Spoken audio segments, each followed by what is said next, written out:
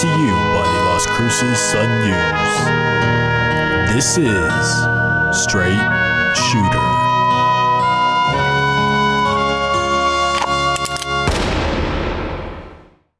What is going on, everybody? This is Justin Martinez, aka Jay the Sports Dude, and if you're listening right now, let me just say thank you for tuning in to Straight Shooter, the podcast where I shoot from the hip and give you everything that you need to know about the New Mexico State men's basketball team. Now, this is the second episode of our season-long journey, so if you're a returning listener, then welcome back. I missed you, and if you're new to the program, well, then welcome to the family. Where have you been all my life? We have a lot scheduled for this episode, guys, so we're going to jump right into it. I'm coming to you from a place that I like to call the Saloon. So Barkeep, what do we have on tap for today?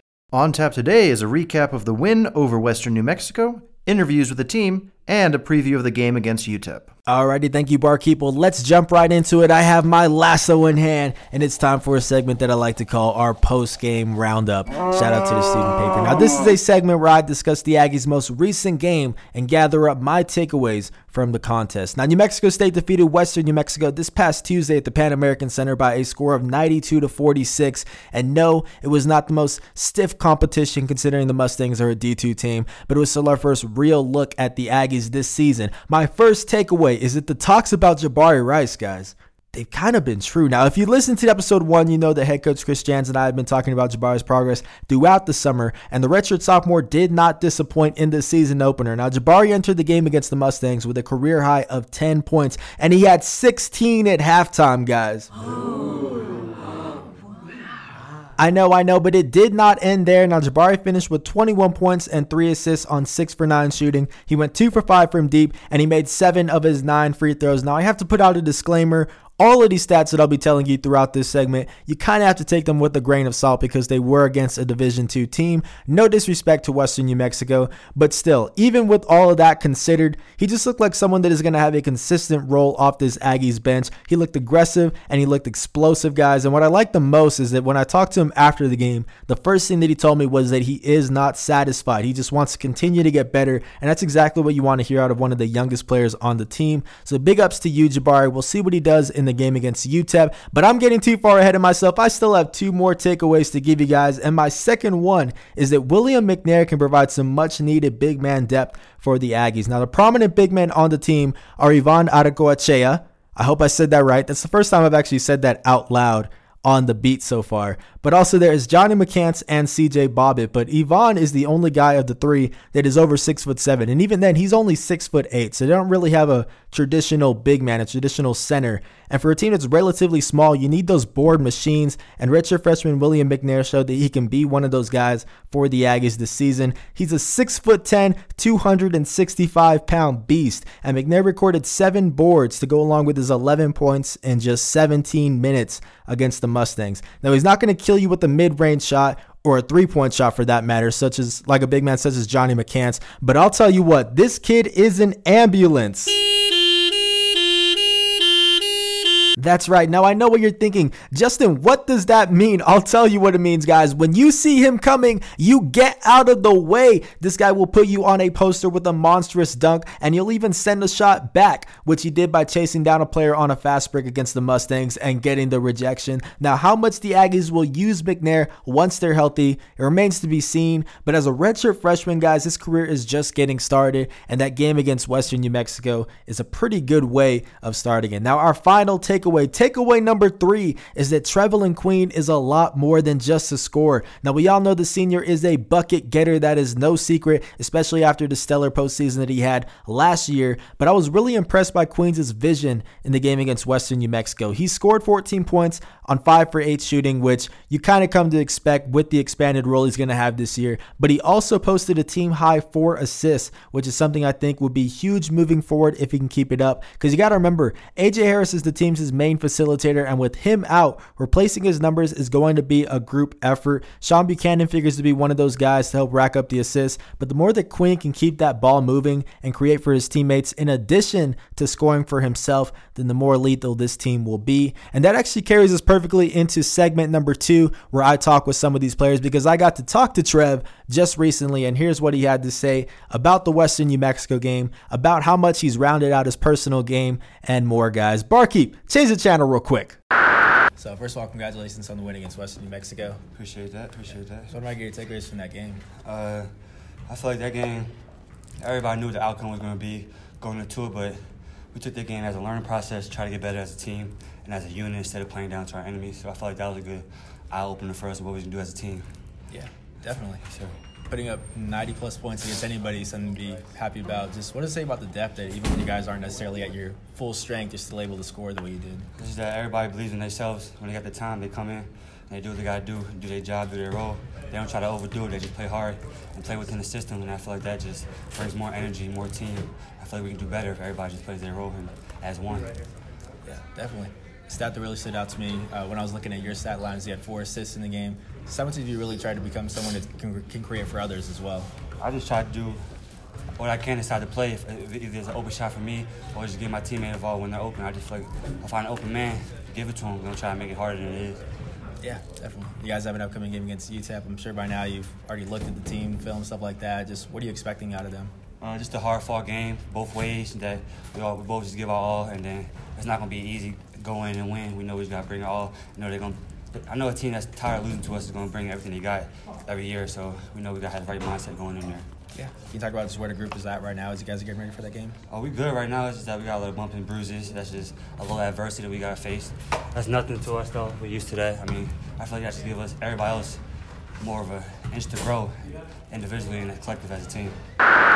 Alrighty, guys. So that was Trevelin Queen talking about a lot of things, really, about the Western New Mexico game, about the progress he's made individually, and also a little snippet about the UTEP game that is coming up, because I want to talk about it, guys. Trust me, I do. And it is coming in segment number 3. But before that happens, I do want to play another interview that I had with a pair of New Mexico State teammates, because to me, this was my favorite storyline out of the game against Western New Mexico. It was the duo of Tennessee Owens and Bryce Rewalt. Now, both of these guys had not gotten onto the court during an actual Aggies game. Tennessee is a redshirt sophomore, and then Bryce actually just got added to the roster right before the game because he is a team manager. But hey, because of all those injuries, the Aggies say, if you can spray, you can play, and that guy can spray the basketball from deep. Both of them really lit it up when they were teammates at Centennial High School. So 2 Las Cruces natives. They were part of the 2015 state championship team for the Hawks, and they got to get on the court together for about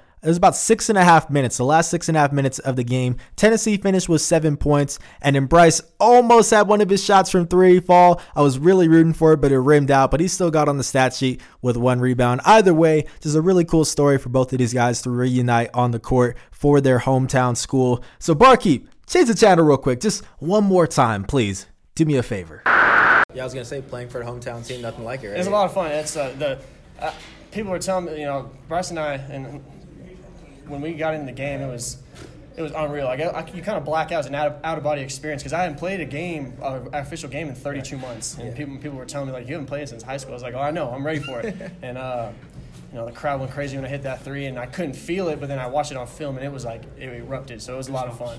Yeah. It was a moment I'll never forget, especially the fact that I got to play with my best friend. It was like the magnitude of the entire moment and experience was upped. It was a lot of fun. Yeah. When did you find out that you were suiting up? About 3 hours before. Seriously? I was waiting on my sickle cell results to come in, and then they came back and they said, "Here's your jersey. What number were you in high school?" I told them. They gave me the same number. So nice. It's waiting crazy. For you. He was like, he started off as a manager, just like total just normal manager, and then it got leaked to the staff that he could actually hoop, and I was like, no, he could play. And then because of our injury situation, we're like, let's bring him on as a practice player, just to help with body, so the guys that play heavy minutes can get a little bit more rest. And then they're like, okay, well, in his first practice he hit like 6 threes, so we're like, really? He did this to himself. So was that like in the summer? No, it was just like on Thursday. Oh, yeah, okay. So last week. This all happened within.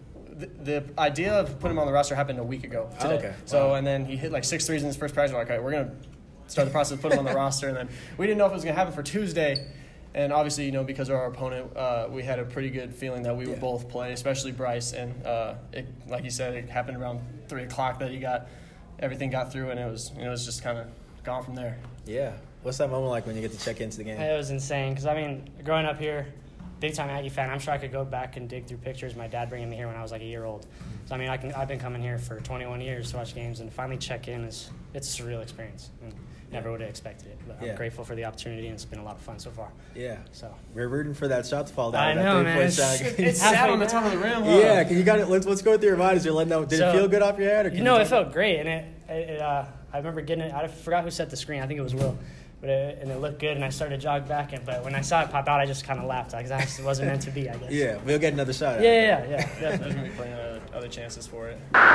Alrighty, guys, so that was Bryce Rewalt and Tennessee Owens talking about, like I said, what was just a really cool moment for them in that Western New Mexico game. And if you want to know more about their story, well, then this is one of the many benefits of tuning in to Straight Shooter, because every now and then I'll sprinkle in a little bit of a sneak peek at what's to come. I'm actually working on a feature that will be published tomorrow on the Las Cruces Sun News site about their 6-year journey together. So make sure to check that out. And there you go. There's a reward, a little nugget, if you will. But now it is time for the main meal, the entree. Segment number 3, our preview for the UTEP game. Can I get a drum roll, please?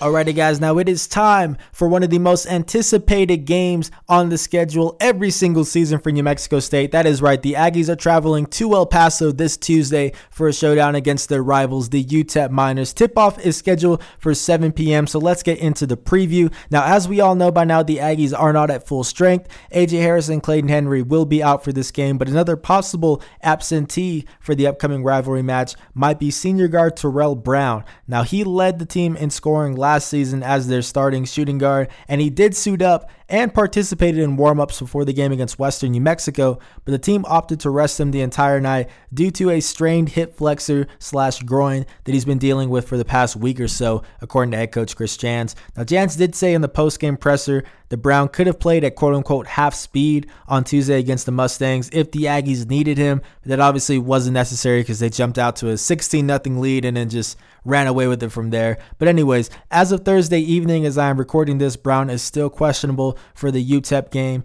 and I expect New Mexico State to play it close to the vest in regard to his status until right before tip-off, just because that's an injury that can change on a day-to-day basis. You know, one day you think you're fine, and the next day you might tweak it again. So they're not going to put out some news saying that he is going to play on Thursday or Friday, and then all of a sudden in practice on Saturday or Sunday something happens. So I do think it is going to be a true game time decision. He is still listed as questionable as I'm recording this, and whether or not Brown plays will be huge because the Aggies are going up against a team that is locked and loaded. That is right, this UTEP team has a really good balance of veteran transfers and just young talent as well, and that showed when the team earned a 93-70 win over New Mexico Highlands last Tuesday in its season opener. There are a couple of players to watch out for on this minor squad, and the first one that comes to mind is sophomore forward Efe Odeje, who recorded 18 points and 6 rebounds in 22 minutes against the Cowboys. His biggest strength, quite literally, is his strength. He's 6'9", 255 pounds, and he will bang down low. He will not shy away from contact. It's going to be a tough matchup for players such as Yvonne or Johnny, which is why you might see someone like William McNair also get time on the court, because he and Efe have similar games, similar build, and McNair is one of those guys that the Aggies have that will not get bullied in the paint by an imposing player like Odeje. Now, the second person to watch out for on this UTEP team is the recent grad transfer from LSU, that is point guard Daryl Edwards. Now, he erupted for 17 points and shot a scorching 3 for 4 from deep in 35 minutes against Highlands. His biggest strength, as I just alluded to, is his three-point shooting. The Aggies have struggled containing point guards that can hit shots from deep in the past. The most recent example, and one of the best examples, is the leading scorer for UTEP last season, Evan Gilliard, who is now an Aggie after transferring in the summer. He's not eligible to play this season, but either way, Evan did average 21.5 points per game in the 2 matchups against New Mexico State last season, and he went a combined 5 for 11 from beyond the arc. Now, having Terrell Brown would be huge for New Mexico State in this game, not just to match the scoring that Edwards provides, but also for defensive purposes, because Terrell Brown is one of their better